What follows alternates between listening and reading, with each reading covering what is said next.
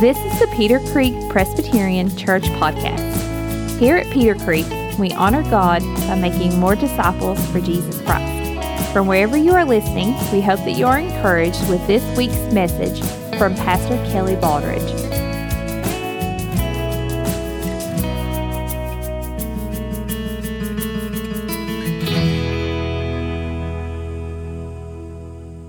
Please take your copy of God's Word and turn with me to the New Testament, to the fourth book, to the Gospel of John, to the 19th chapter, to the 25th verse. Today we continue our consideration of the words of our Lord Jesus Christ from the cross. 7 total. Today we are on the third. 3 are addressed to God. 4 are spoken to those who are around the cross. And 2 address the specific need of those who were there. Last week we considered the first, that there was a thief who had repented and he needed forgiveness. He needed hope of the resurrection. And the Lord Jesus said to him, "Today you will be with me in paradise." And so we have listened from below the cross as Jesus prayed for the forgiveness of the sins of those who persecuted him. We have listened from next to the cross as we hear the Lord Jesus issue words of hope to the penitent thief. But today we listen near the cross. We hear the words of the Lord Jesus to his dear mother and his beloved disciple. Let's pray and ask the Lord's blessing on the reading of his word. Father, we come before you in the name of our Lord Jesus Christ, and we are dependent upon you. We need your strength, O God. We need your mercy upon us so that we may honor you and glorify you in this hour. Help us, O God, in Jesus' name. Amen. Hear the word of the Lord. But standing by the cross of Jesus were his mother and his mother's sister Mary, the wife of Clopas, and Mary Magdalene. When Jesus saw his mother and the disciple whom he loved standing nearby, he said to his mother, "Woman, behold your son." Then he said to the disciple, "Behold your mother." And from that hour the disciple took her to his own home. This is the word of the Lord.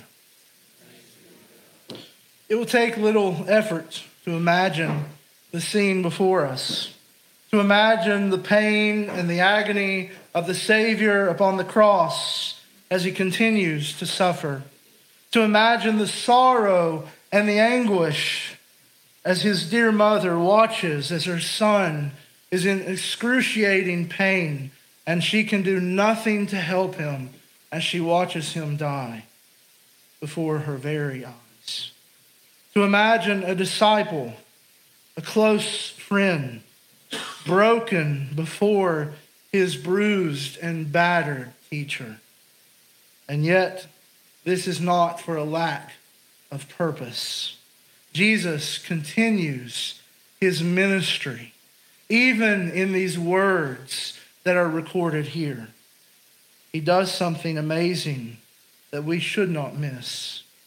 Could you imagine someone enduring this enormous amount of suffering and pain and anguish, and yet looks to you, not for a word of comfort, but to speak to you comfort and help? And so this is what our Savior is like. That in the midst of his trials, in the midst of his suffering, he shows forth compassion. And so as we consider this, let's do so in a few ways. First, I want you to see singing has given way to sorrow. Singing has given way to sorrow. We consider his mother, Mary. You remember how Mary responded to being chosen as the one who would carry the Son of God within her womb? She sang. She sang. She wondered at it all. She wondered at what the angels revealed to her, what the angels told her. She wondered that the Savior would be in her. And it brought her joy at the privilege it would be to be the mother of God. The mother of this one, Jesus Christ, who would be the Savior of the world. But it was not long-lasting joy. That even as Mary would mother this child and see him raised up in the Lord, it would not be easy for her. Recall what Simeon prophesied in Luke chapter 2. Simeon blessed them and said to Mary, his mother, "Behold, this child is appointed for the fall and rise of many in Israel, and for a sign to be opposed. And the sword will pierce even your own soul, to the end that thoughts from many hearts may be revealed." Simeon told Mary that not only would he be pierced, but her soul would be pierced as well. Oh, this is what you have before you now. Throughout her life, she would experience difficulty. There would be no room for them where? In the inn. They would have to flee to Egypt. Why? Because Herod sought to kill the firstborn son, which would have included the Lord Jesus. They would have to be on the run. And now she is experiencing her greatest anguish of soul, watching her son suffer unto death.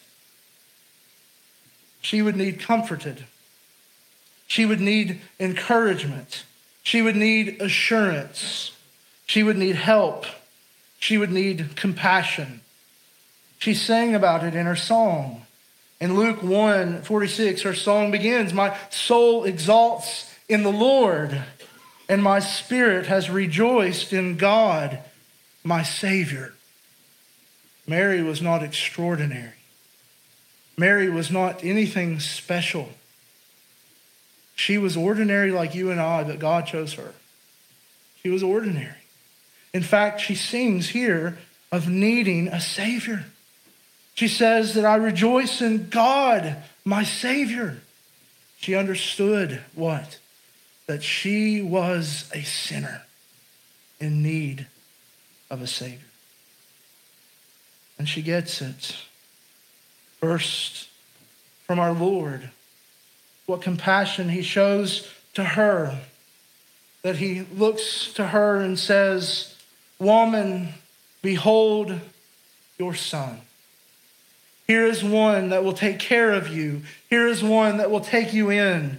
Here is one that will minister to your needs. Here is one that will do what I wanted to do, what I wish I could do, what I cannot do, but I am making sure that it is done. Jesus' words here are not simply words to comfort someone at a funeral, but these are active words requiring action, as the Lord Jesus tells her that she will be cared for in her bereavement.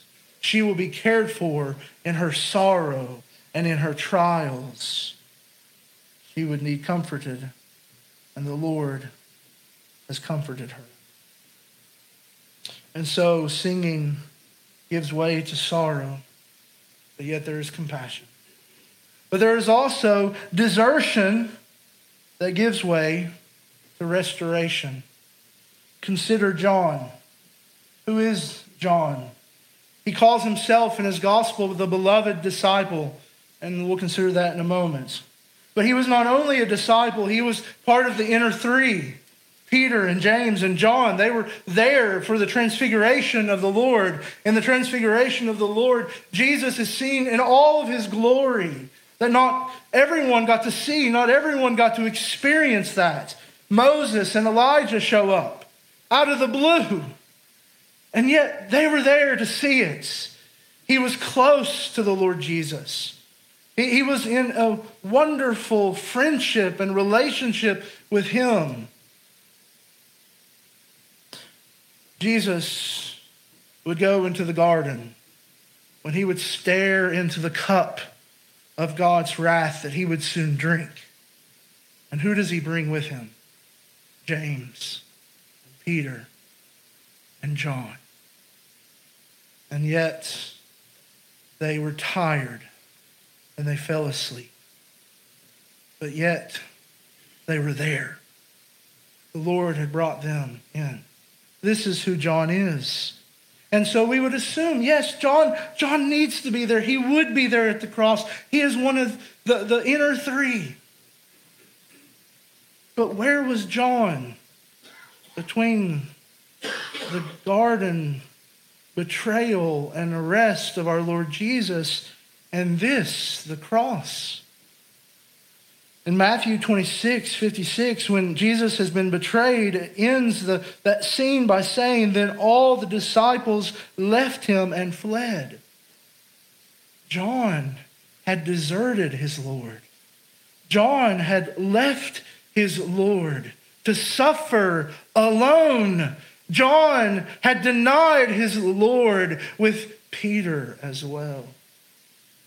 How do we know this? Well, in John 18, he tells us, Simon Peter was following Jesus, and so was another disciple. John would not name himself, for his guilt was great. And he continues, now that disciple was known to the high priest, and that would have been John, and entered with Jesus into the court of the high priest, but Peter was standing at the door outside. So the other disciple who was known to the high priest went out and spoke to the doorkeeper and brought Peter in. So John, who was in the inner three, had joined the other disciples to flee away from the Lord Jesus in his hour of suffering. Desertion. Have you denied the Lord Jesus Christ? Have you deserted the Lord in your sin? Have you chosen to sin against God? And have you chosen to go your own way and to do your own thing rather than to stay near to him, to trust him, to cling to him, to hope in him? Desertion. And so John, as he's at the cross next to Mary, he was not only suffering because he was seeing his Lord suffer, but he was a broken man because he had deserted the one before him. He needed restoration. He needed forgiveness. He needed to know the love of the Savior. So the Lord Jesus looks to him and says, behold your mother.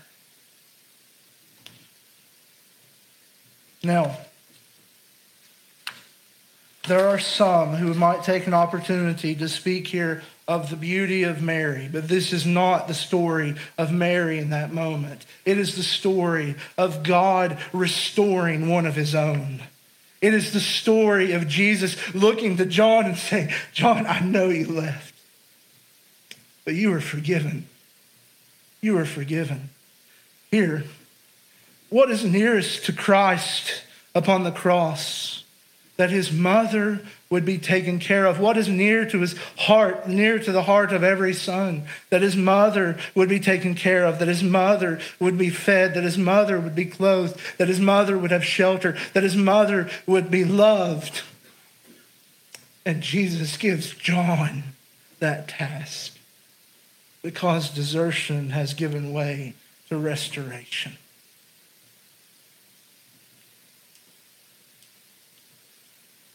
Jesus on the cross shows compassion and mends the broken heart of his friend. This perhaps is why John would call himself the beloved disciple.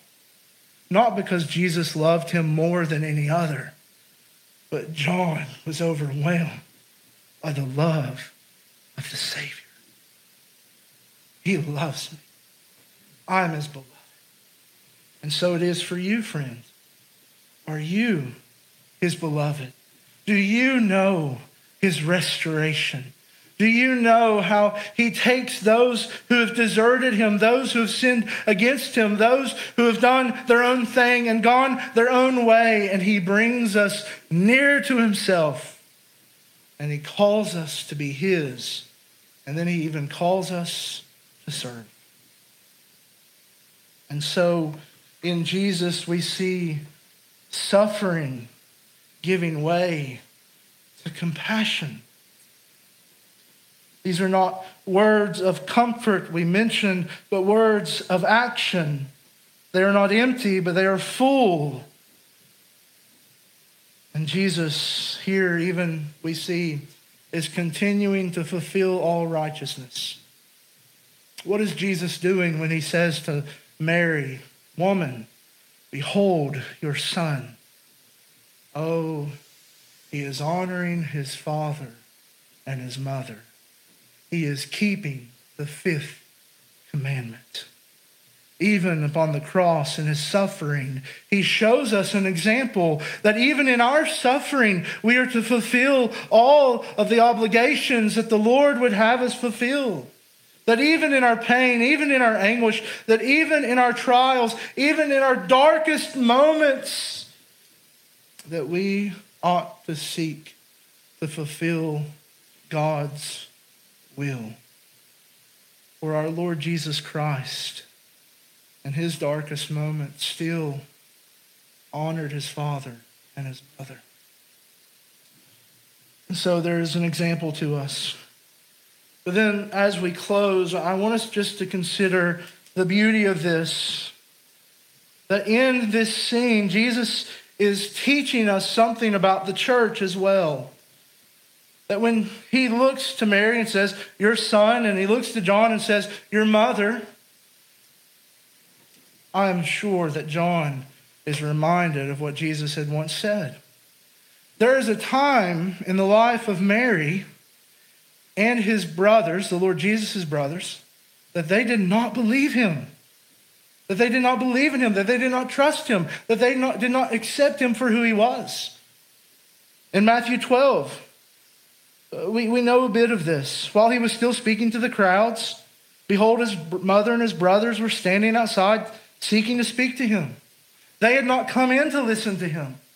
They had remained outside. In fact, his brothers, at times it seems as if they thought he was crazy. And where are his brothers now?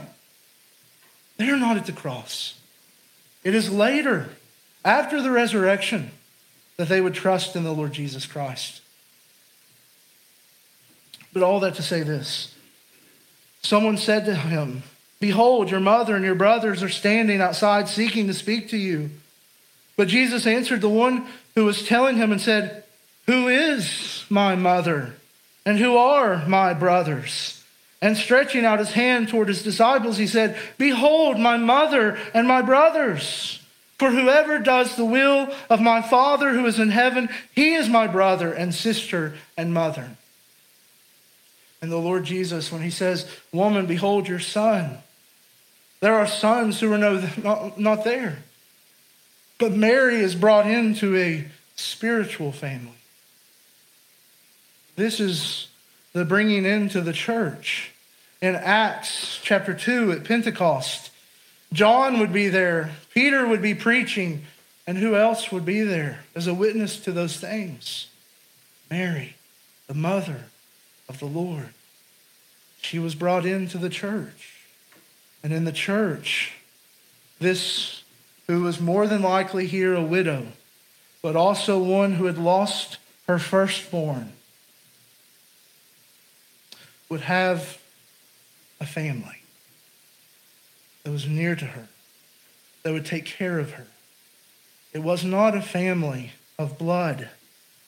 They were not kin by physical characteristics or by physical nature, but they were brought together by a different kind of blood, the blood of Jesus Christ.